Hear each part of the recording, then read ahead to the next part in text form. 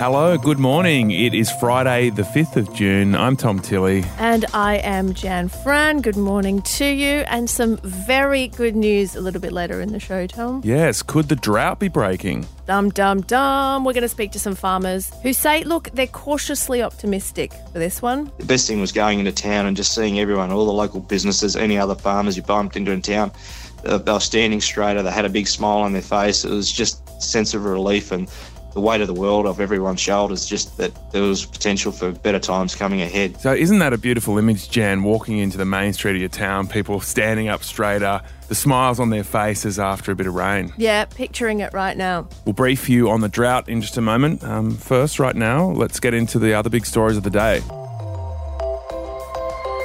Tens of thousands of Aussies are expected to join Black Lives Matter protests right across Australia, which are set to happen this weekend. Yeah, the protests are planned in Sydney, Melbourne, Brisbane, Adelaide, Newcastle. The Prime Minister, Scott Morrison, wants people to socially distance at these protests, but he stopped short of telling people not to go. We're a free country, so the idea that we would stop protests, I think, is something that would jar with Australians rightly. But at the same time, people have got to exercise responsibility. And at the same time, you know, we shouldn't be importing the things that are happening overseas to Australia. I'm not saying we don't have issues in this space that we need to deal with, but the thing is we are dealing with it. Yeah, the crowds are rallying against the death of African-American man George Floyd and the treatment of Indigenous Australians here.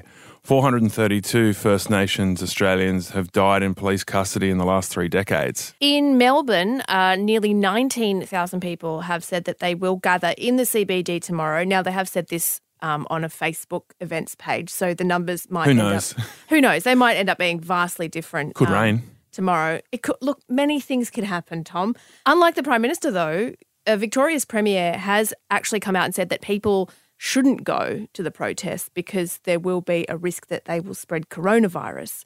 Now, Victoria's Chief Health Officer says that we are still very much in the middle of a pandemic, and the state's health minister has this message. Black lives do matter. We know that Aboriginal people are more susceptible to becoming severely ill. Yeah, so it'll be interesting to see if a lot of people wear face masks at these protests and how close they stand. Despite the warnings, officials have confirmed they won't be handing out fines since it'll be too hard because there's going to be too many people. Well, that's a bloody relief. Yeah. I mean, I think, you know, it's important to keep in mind that the pandemic hasn't gone away. It's still there.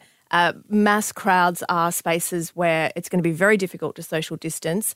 So, look, a hot tip, if you are going to go to these protests, just try and stay as safe as possible. Wear masks, take the hand sanitizer and try and keep away from people. It's certainly been a weird sight for a lot of people, where in America we were looking at images of bodies being piled into trucks to then, a few days later seeing thousands of people running into each other in the streets.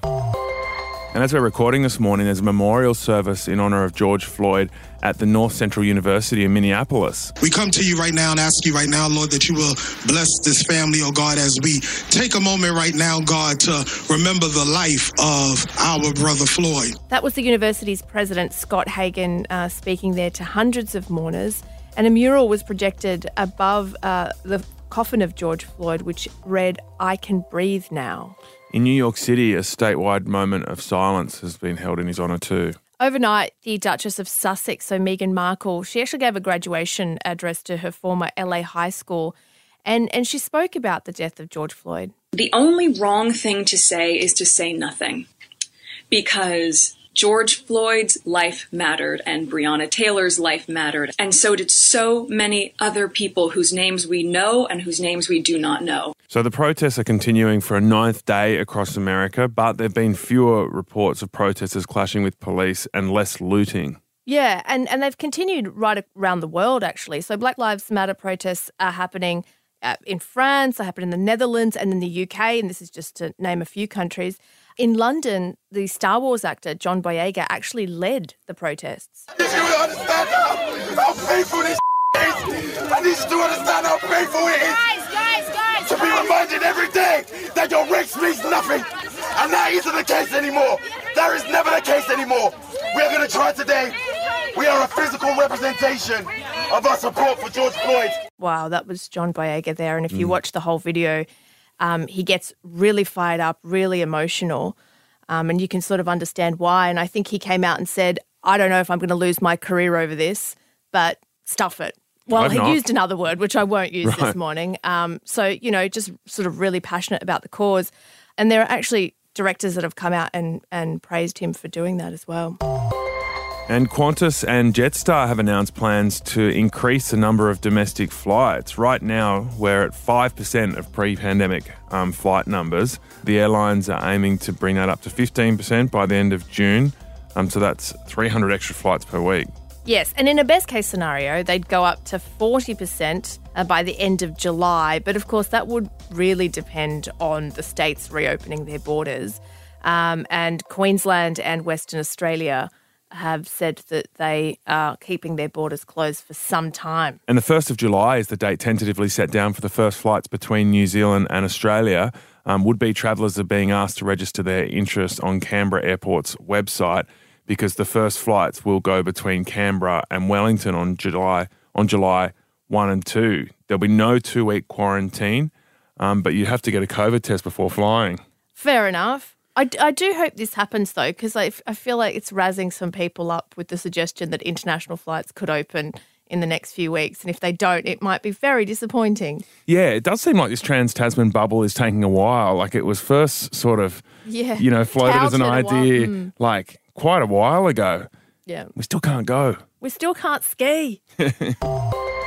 And on a lighter note, the Prime Minister, Scott Morrison, was giving a press conference about the new home builder scheme yesterday when a homeowner came outside and told him to literally get off the lawn. 10,000 Australians. Can everyone get off the grass, please? Sure. Let's just move back from there.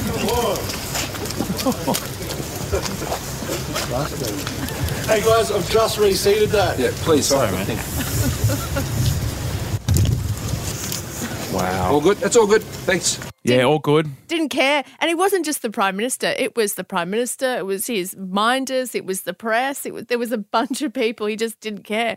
And fair enough too. He bloody reseeded the lawn, mate. Yeah, no, fair cop. But it's funny that they were like launching a package to help homeowners when they were pissing one off already.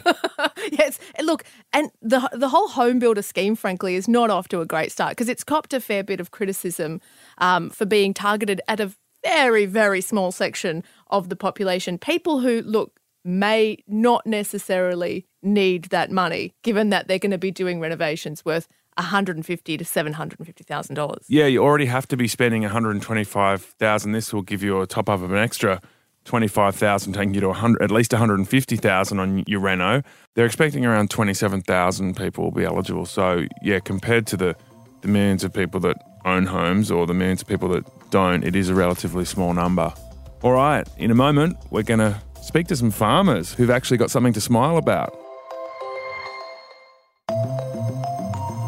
Our farmers have been going through hell with one of the worst droughts in Australian history. But Jan Fran, finally, towards the end of our summer, we started to see some significant rainfall in February, March and April. Yes, we did. Some very good news. The BOM has forecasted an above-average rainfall right through the winter.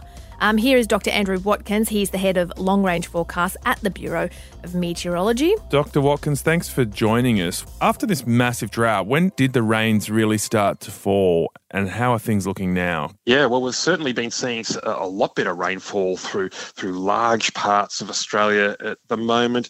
Basically, they started when we started to see a breakdown of those very hot and very dry conditions at the end of summer or around midsummer. Okay, so now we're looking at this forecast for winter and spring of above average rainfalls. Is that across a lot of Australia, and particularly our big farming areas? Yeah, most certainly. It's looking quite good for winter, and that's it's really great to see so much green on the map after having such brown and dry winters of late. Does that mean then that the drought is broken or will break? And if not, how much rain will it actually take to break the drought? Oh, look, there's many ways of measuring drought, unfortunately, and each one is quite complicated. Look, in terms of the drought... I was really hoping for a yes answer to that question, actually, Andrew, if that's all right. Or a simple one, but it sounds impossible. Well, I'm very happy to give a yes in terms of agricultural drought. So, can we grow some crops this winter, spring? The answer would be yes for most locations. likely to see some good rains through many of the drought-affected regions. Look, it's looking good for most of the agricultural regions for this winter, hopefully through into spring as well. And wouldn't it be nice if things just dried up a little bit for the harvest? So in order to be able to shout from the rooftops that the drought has broken, what will it actually take in an ideal situation? Oh, look, in order to be guaranteed that we'll have water available for long term, so we need to have our dams and our reservoirs filled. That's going to take several seasons of above average rainfall. Right. So we really need it to keep raining right through the winter and spring. But in terms of agriculture, we've got some moisture in the soil in lots of areas. The rain should come during the winter. So, yeah, looking pretty good. Always hard to say that a drought's over because it really depends on who you are, where you are, and what your water needs are. Andrew, you sound stoked to be giving some good news for You once. do. Thank you so much for joining us on the briefing. It is a pleasure, and yes, I do have some smiles here for a change. Ooh, Andrew Watkins there from The Bomb. Very happy by the sounds of his voice to be announcing that, look, the drought is maybe, possibly, almost on the way to breaking. I know he didn't want to definitively say yes or no because it's complicated to sort of measure. When you think about our farmers, the COVID pandemic experience and the empty supermarket shelves we saw in the early stages of that, which was pretty scary, has made us really appreciate our farmers and how important they are. Yeah, and just how important, I guess, having a local and functional and very effective supply chain secure. And secure, exactly. Well, we're going to check in with how some of our farmers are doing. James Nalder is a cattle farmer from Coonamble in northwest New South Wales. He's told us that surviving the drought actually was a bit like going through the pandemic for the rest of us. I guess it's the best way of trying to relate it back to the COVID-19 virus for many people that have lost their jobs in the cities and the likes there. Suddenly you're relying on reserves of money that you might have in your bank account, but at the same time, you've still got all your ongoing costs coming in that you've got to be trying to cover as well, and brings on a lot of mental strain as well as financial strain as trying to make good decisions and keep your head above water. I can't imagine what this rain then means to you to have this drought, really, if not break, certainly ease a little bit. Tell us about that moment when the rain sort of started coming. What was that like for you? The best thing was going into town and just seeing everyone, all the local businesses, any other farmers you bumped into in town, they were standing straighter. They had a big smile on their face. It was just a sense of relief and the weight of the world off everyone's shoulders, just that there was potential for better times coming ahead. So where's everyone at now? Like, what's the vibe like at the moment when you go into town, given you had some late summer rain, which was great, and we're now looking at a forecast of a winter and a spring with above average rainfalls? Well, locally around our district of Coonamble, everyone's in a pretty positive mood so far. Like it's everyone's just most people are in the process of finishing off their winter crop sowing at the moment. The crops are all coming out of the ground. You can see that life coming out of the soil again, and it's just cattle and sheep and livestock generally are just looking fantastic. Like they're going from being on Jenny Craig in a severe way to they're going to be going on Weight Watchers soon. It's just such a massive turnaround. It's just it's just a lot of positivity around, but at the same time, there's a probably even greater financial strain at the moment because a lot of people, we've had to go back to the banks and say, look, we need a little bit more assistance to try and get through this season, but there's prospects ahead that we're going to be able to have a good windfall come through towards the end of the year if everything comes together. And if there's forecast of more rain coming together, there's a lot to be positive about. It's a big giant carrot that's dangling in front of us all at the moment. That there is better times ahead for us. Yeah, well, you paint a great picture there of people rolling into town and pulling up in their trucks and standing up straighter and with a few smiles on their faces. I'm picturing a few umbrellas on the street. That's what I'm saying. I'm picturing a few tinnies going down. No umbrellas. Look, it's just when it's raining, Why would you want an umbrella? It literally washes the stress away having that falling on you. It's just it's hard to describe. It's the best stress relief ever. James, great to speak to you. Thanks for bringing that joy to the briefing. No troubles at all, Tom. Thanks, Jen. That's cattle farmer James Nalder in northwest New South Wales there. Now, just to give you a sense of how sort of significant the farming sector is, 85% of the food that we eat comes from our own farmers. Now, this is according to the Farmers Federation. Agriculture also makes up some of our biggest exports, and the industry is worth around $60 billion. Yeah, let's go to another farmer now and get a good sense of what's going on across the board with the the rains that we've had, but also the big news from the Bureau of Meteorology about the winter forecast. Wayne Dunford is based around Parkes in central west New South Wales. He's also on that state's Farmers Drought Task Force. He told us that a lot of farmers in his area are finally able to plant crops again. I think what it's done is in the cropping industry, everyone's just gone flat strap, as we say. A lot of the crop is in a big part of the state at the right time with significant moisture. Big secret to growing a good crop is having moisture stored in the soil, in the subsoil, which is what we've got. We've seen feed growth like a lot of us have never seen for many, many years. So people that have still got stock or have been able to go out and purchase stock start to build back up their breeding flocks to start moving forward again has got everyone's frame of mind in a totally different area. So, Wayne, you're the chairman of the New South Wales Farmers Drought Task Force. Obviously, your word is pretty important. Has the drought broken? You can't say it's broken, but it's a hell of a difference. So what would it actually take then to break the drought? What would need to happen in order for us to be able to say that the drought has broken? Yeah, even if these the forecasts from the bomb that we heard about last week, the above-average rainfall throughout winter and into spring, if that comes true, will that be enough? I would suggest it would be. I mean, the secret to breaking the drought is continually getting follow-up rain at about the right time. So, you know, going into winter, a lot of people in the southern two-thirds of the state, it's basically winter-dominant rainfall. So we can get small amounts of rain from now on, and if it's above average, that's great. Going into spring and then, you know, a reasonably good rainfall event in early to mid-spring for the croppers and everyone else would basically get us through this year. And I think people could look back and say, well, I think the drought's gone. Yeah, all right. We'll be keeping a close eye on that because everyone's desperate for good news at the moment, Wayne. Definitely. Now, you're around the area of Parkes. Tell us about your farm and how this has all played out for you personally. What was the worst moment of the last few years, and then what would you say has been the turnaround moment for you? You know, in the cropping game, you can't afford to have two total failures in a row, which has never been heard of. I should add, I suppose, that most people with droughts are expecting droughts at some point in time and generally speaking can manage to get through those droughts. But when you get something of this significance, which has never been heard of here, that's when the whole game changes. And that, given the cost of cropping and expenses that are incurred, it's a significant hit to the back pocket. And it then becomes very difficult, even in a year like this, because as soon as it rains, all great to see the rain, everybody has to start spending money again. So that money's got to be sourced from somewhere. And as some people have said, it's the last roll of the dice. So if we don't get a crop this year, well, the other decision's made. Well, I guess what the pandemic has shown us is that we need, well, one, we need our farmers and we need that supply chain, providing fruits and vegetables and meats and products into our stores, It right? should have been obvious already, but it made it blatantly obvious how much we rely on our farmers and those supply chains. We are out there. We're still operating. We have our droughts and bad, floods or all the rest of it. But we do grow the food. And the trouble is, I think, with our country, we export about 60% of everything we produce.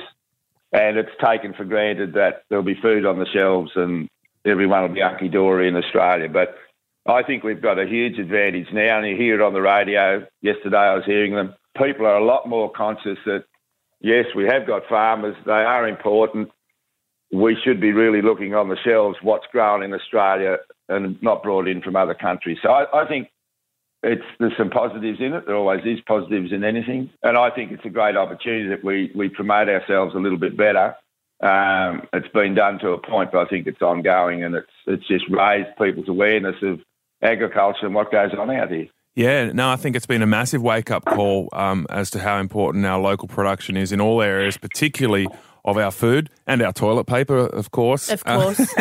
Wayne, great to speak to you and hear that things are turning around. Thanks so much for joining us on the briefing this morning. No, it's a pleasure. And I think the critical thing is that people's mindset is gone from being, a slow stead to a point. And there's nothing like a bit of green grass and puddles to change people's thinking. So thanks for the opportunity. Oh, Beautiful. Pleasure, mate. Thank you. That was Wayne Dunford. He's a farmer in central west New South Wales. More good news there, Jan. I mean, particularly with the impact of COVID, meaning we're focusing on our own economy a bit more. There's an Australia-made campaign on the way. Plus, the rain forecast. There's a fair bit of good news for Aussie farmers. It could be a good time, holding our breath, crossing our fingers. We'll be cautiously optimistic like a lot of the farmers are, I think. All right, that's it for this week. It's a long weekend for most of the country. Everyone except you, if you're listening in WA. If you are listening from WA. We're thinking about you. Yeah, and we're sorry that your state government doesn't give you a public holiday when the rest of us have one for the Queen's birthday long weekend. So on Monday's show, we're going to bring you a very special episode. We're going to reveal the 5 most downloaded briefing episodes so far in our 7-week history. Yeah, a little bit of a wrap-up, a little bit of a best of. Yeah, the stories that mattered most to you or that you listened to most. We're going to sort of replay some of those highlights and pick up on some of the key points that came from those stories. So that's Monday's episode. Thank you so much for listening. Hope you have an amazing long weekend if you do get one. See you soon. See you soon. A Podcast One production.